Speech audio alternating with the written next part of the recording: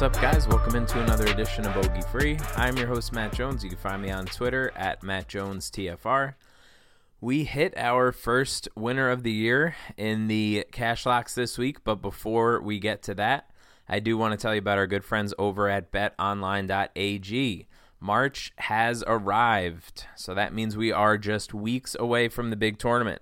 Make sure to head to BetOnline and open an account today to get in on their $100,000 Bracket Madness contest starting March 15th. That's right, I said $100,000 on March 15th. You don't need to be hardcore to get in on the action. With multiple entries available, it's this season's best chance to cash in. And remember, the NBA, XFL are still going strong, so whatever your betting passion is, BetOnline is the place to be for all your betting needs.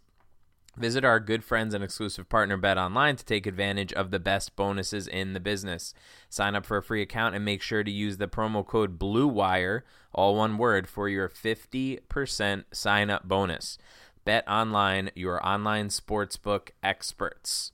All right, so now that we got that out of the way, we can quickly take a look back at the Honda Classic. Oh man, it's clockwork. Like typical Honda fashion, coming down the stretch on Sunday, nobody seems like they really have any interest in winning the tournament. Guys are finding water, guys are hitting it in bunkers, missing fairways, everything that could possibly go wrong was going wrong.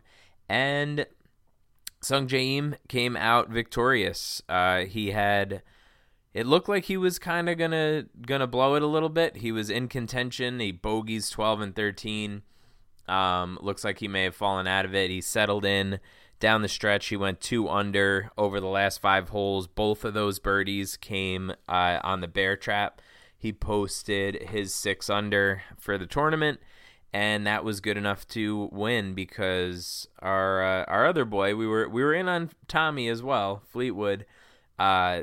He went for the 18th green and just cut it a little bit too much, ended up in the water, and obviously that knocked him out of it. It could have potentially been a playoff, though even if he was close on that hole, you know, it's definitely not a gimme. So it was an exciting finish down the stretch. Had a bit of a rough betting week myself. Was about break even on DraftKings though because of our cash locks. So the cash locks, I already mentioned it. But we had Sung Jae-im. He was 9,300.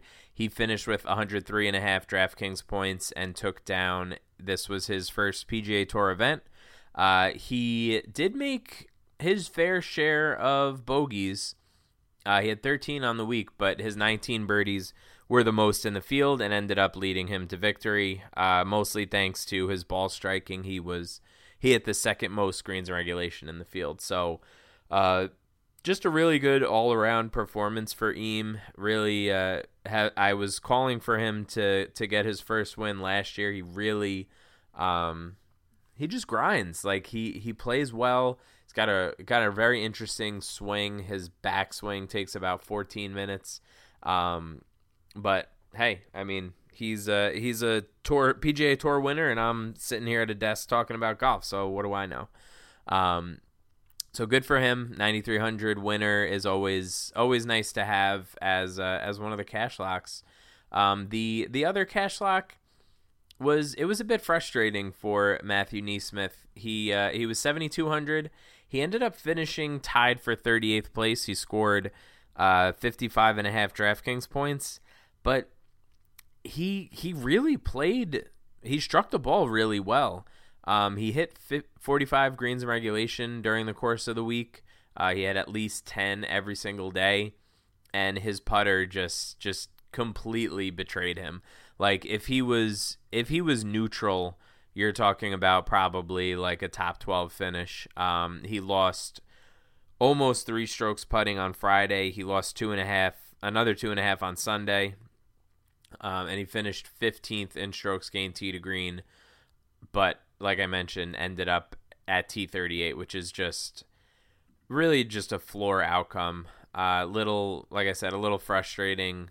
When you hit these guys that are going to be hitting greens, you just kind of got to hope for the best. And this was obviously not the best outcome for him, but he's been playing sneaky good golf for a few months now. He's made 7 straight cuts, and is a guy that we're definitely going to be looking to target again moving forward. He's way too cheap again this week for Bay Hill for the Arnold Palmer. So we'll definitely bring him up tomorrow on the show with Evan if his mom signs his permission slip. So as far as the cash locks for the entire year, we are now up to 12 out of 14 made cuts, which is great. 86%. 56%, 10 out of 18 have made the top 25, and now we have our first winner. So always nice to get that first one out of the way. Hopefully we'll get some more here in the future. I know a lot of people in the DFS world had some tickets on Eames, so congrats if you hit him. I think he was around 2,800 plus 2,800 or so. So good for you. Like I mentioned, my betting week did not go according to plan. Was a little over leveraged on a couple of guys that I'm about to talk about in Victor Hovland and Eric Van Rooyen. So we'll get back on it this week and see what happens. But as far as the rest of my single entry lineup, Maverick McNeely, another guy who's just keeps chugging along, has been playing really solid golf. He finished T11 with 63.5 DraftKings points. This past week, he had 2 bogeys in every single round, which obviously adds up to 8 bogeys, which was 4th best in the field. So really limited his mistakes on a really difficult golf course, which is always nice to see. He finished top 10 in both strokes gained off the tee and strokes gained approach, which is also great to see. He did fade a little bit on Sunday. He only hit 9 greens in regulation in the final round, but he did finish with overall 2/3, 66% of his greens in regulation. So cash locks plus McNeely, looking real good.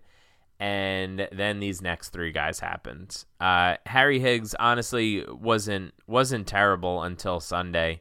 I mentioned this Sunday curse last week, and I don't know, I guess it wasn't technically a cash lock, but it was. It's very frustrating to have these guys who could potentially make a move. All these guys are going low on Sunday. I think, if I recall correctly, Sunday was one of the better scoring days, right? You have guys like Benny On climbing up the leaderboard.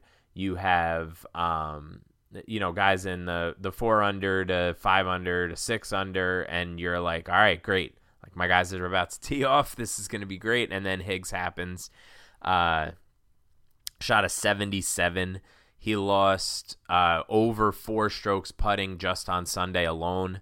He had 12 bogeys and 2 double bogeys during the course of the week, and 11 of those 14 holes over par came on the weekend. So just really, really faded, very disappointing outcome for him after he was off to a pretty decent start. You wish that he could have some of those putts back, but that's not how it works. The next guy, Eric Van Rooyen, was 9K. He was coming off of a T3, I believe, in Mexico, and man, he could not do anything right. Like, on Thursday, he was just atrocious tee to green, and he could putt on Thursday. And then it flip-flopped. He gained tee to green on Friday, but lost everything putting in the second round. It was disgusting. So we're gonna move on from from EVR. I had him in, I think, 2 head-to-heads maybe, and I had a top 20 bet on him. So those obviously did not go well. Same deal with Hovland. You know, it was a calculated risk to take him after having just won. Was obviously still partying. Just really couldn't do anything right. He started off bad.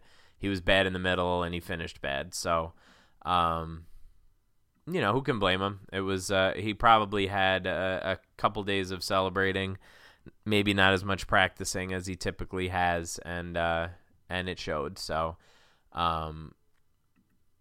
the lineup overall, considering it was a 4 of 6, you know, obviously didn't cash.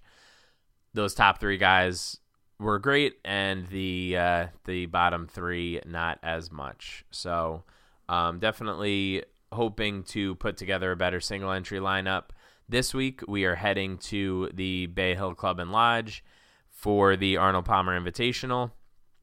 It's a tough enough course. As far as DraftKings scoring goes, we have the top 25 averages around 82 DraftKings points.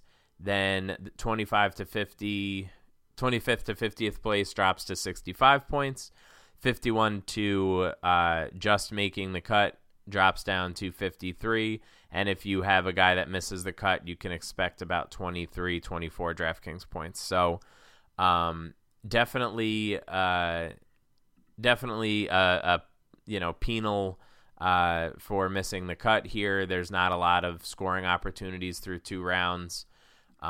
So definitely want to, as usual, get your 6 of 6 through, which hopefully the cash locks will continue to make the cut, and we can help you out in that regard. So let's jump into the something new that I'm going to be rolling out over the next couple of weeks. Obviously, you're familiar with the power rankings if you've listened to the show before, or if you follow any of the work that I've been doing on RotoViz over the last year or so. With that also comes the opportunity to simulate these results. The power rankings raw score is in terms of golf strokes, so it would make sense. It'd be a logical leap that you could end up figuring out some sort of a way to simulate a bunch of tournaments with the information that we have and sort of go from there. So with the sim, I've referenced it a couple of times in the articles over the past couple of weeks, and I figured we could go through some of the early results here for this event. So first things first, by far the most win equity in the entire field resides with one Rory McIlroy. He has at BetOnline right now, he's like plus 500 or so. I have him a little bit longer than that. I have him about plus 600 in the simulator, but definitely it's definitely hard to argue with a guy like Rory, the way that he's played over the past few years, or really over the past year or so. It seems like every time he tees it up, with the exception of his home course, for whatever reason, he seems to find his way into contention.